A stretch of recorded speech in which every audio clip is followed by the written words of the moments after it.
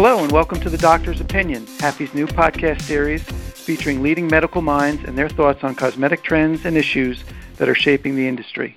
I'm Tom Brana, editor of Happy. With me today is Dr. Aanand Geria, a board-certified dermatologist who specializes in medical, surgical, and cosmetic dermatology. Hi, Dr. Geria. Hi, Tom. How are you? Great. Pleasure. Thanks for joining us today.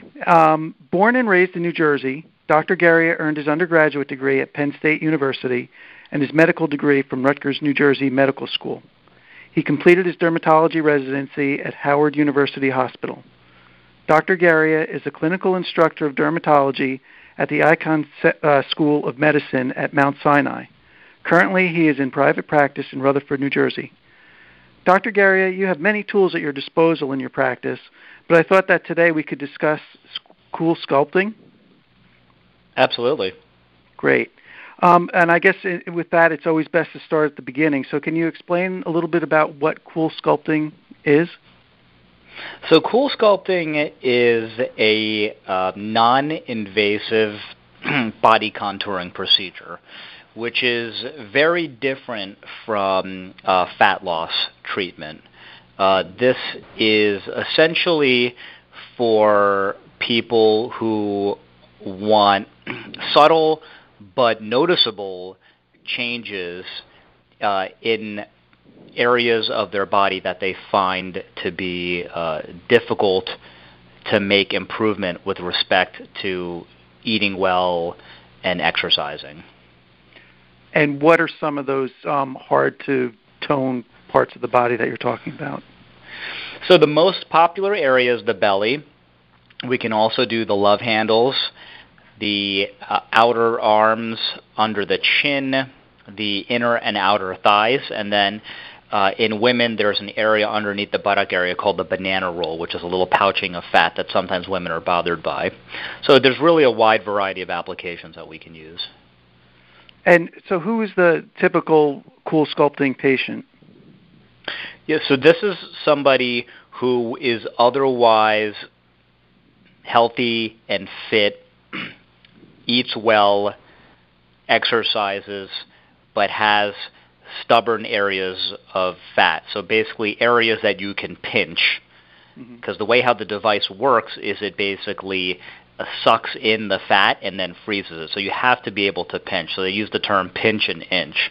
Okay. It is not for people who have a beer belly. That's what we call visceral fat, and cool sculpting will not work on that. So that's why it's really important that people come in for a consultation so we can even first see if they're even a candidate for it. Mm-hmm. It is not for people who are extremely overweight and who are not otherwise active and don't live healthy lifestyles. For that, if people want more kind of drastic, actual weight, tremendous, weight loss, then you'd have to do liposuction. But the issue with that is then you have downtime. The reason why cool sculpting is so popular is because there is very little to no downtime. Before we get to that downtime, can you talk a little bit about what the procedure is like? Can you take us through the steps that you do?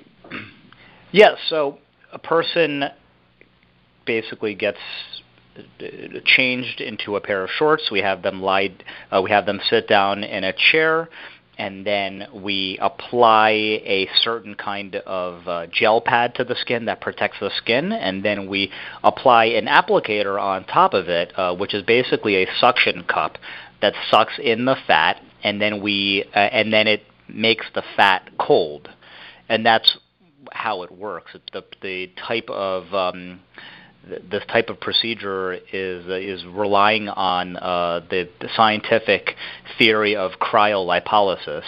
So it's fat that freezes at a temperature where the skin is not effective. So the skin is spared. There's no damage at all, but the fat freezes, and then over the course of the next 3 months, the body gets rid of the fat, and we see improvement. And then sometimes we need to do a second treatment. But overall, it's a very comfortable procedure. It takes about 35 minutes per area. It depends on how many areas you're doing in one day. We can do a lot, or we can do a little. And when you if you do, how many typically do people get done? Like how long from the time they walk into your office to the time they leave? How long does the I say on average about 2 hours, because most people are getting a couple treatment cycles done each time they come in. So I'd say on average 2 hours. And you mentioned that it's a painless procedure? Minimally painful. They may feel like I said, may feel a little bit of numbness, and then there is, once the applicators are taken off, there is a little bit of a massage. Now that is probably the most uncomfortable of the entire treatment. The reason why we massage the area at the end is because it does help the body resorb those frozen fat cells, and that's been proven in the literature. But that usually only lasts a few minutes, and then most people can return to work the same day. In fact, I actually got it done during my lunch break, and then I was seeing patients in the afternoon. So it really is not too bad at all. And then the downtime then from the time you get, say, the procedure to the time you would have another procedure done? Do you have to wait, or? Yeah, usually we can tell at about a month whether somebody's going to need a second treatment. So we have them come in, we compare, we look at the photos, weigh them, and then we discuss the possibility of needing a second treatment. Most people only need 1 to 2 treatments. And you mentioned that you were back at work the same day. What's the typical time for people to go back? Do other people take the day off, take 2 days off, or do they? I think most people just take I think most people take the day off and they return to work the next day. And is there any scarring at all? There's zero risk of scarring, sometimes people can get some bruising. That would take about a week or 2 to go away, and they're going to get some swelling that can last for a few weeks and some numbness, but that does gradually subside. And so after they've had the procedure done, and do you advise them to use any type of topical treatments to help them recover? It's usually not needed. If some people, if you do experience bruising, some people may opt to use something called arnica, which is a homeopathic treatment. Some people feel like it helps with bruising, so that's completely fine to use. And then one final question. What can people do to improve their skin health?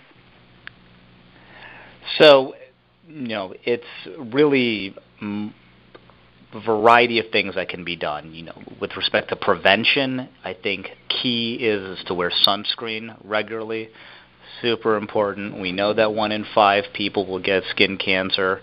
And if people are not concerned about skin cancer, then they should also be concerned about aging. And sunscreen should be used all year round to prevent, both of those things, photo damage and skin cancer. Even when it's raining, or even if you're planning on staying indoors all day, windows do not block out all ultraviolet rays. It only blocks out UVB, but UVA is going through, and A stands for aging, essentially. So it really should be made part of your daily regimen. I would say also seeing a dermatologist early for skin problems is key. I think we have this, for some reason, when it comes to skin, the dermatologist seems to be the last person that people see. People, ask their friends, they ask Facebook, they ask their esthetician, they ask, their barber or hairstylist about all their problems, and then at the very end, then see the dermatologist, and then by then we see problems really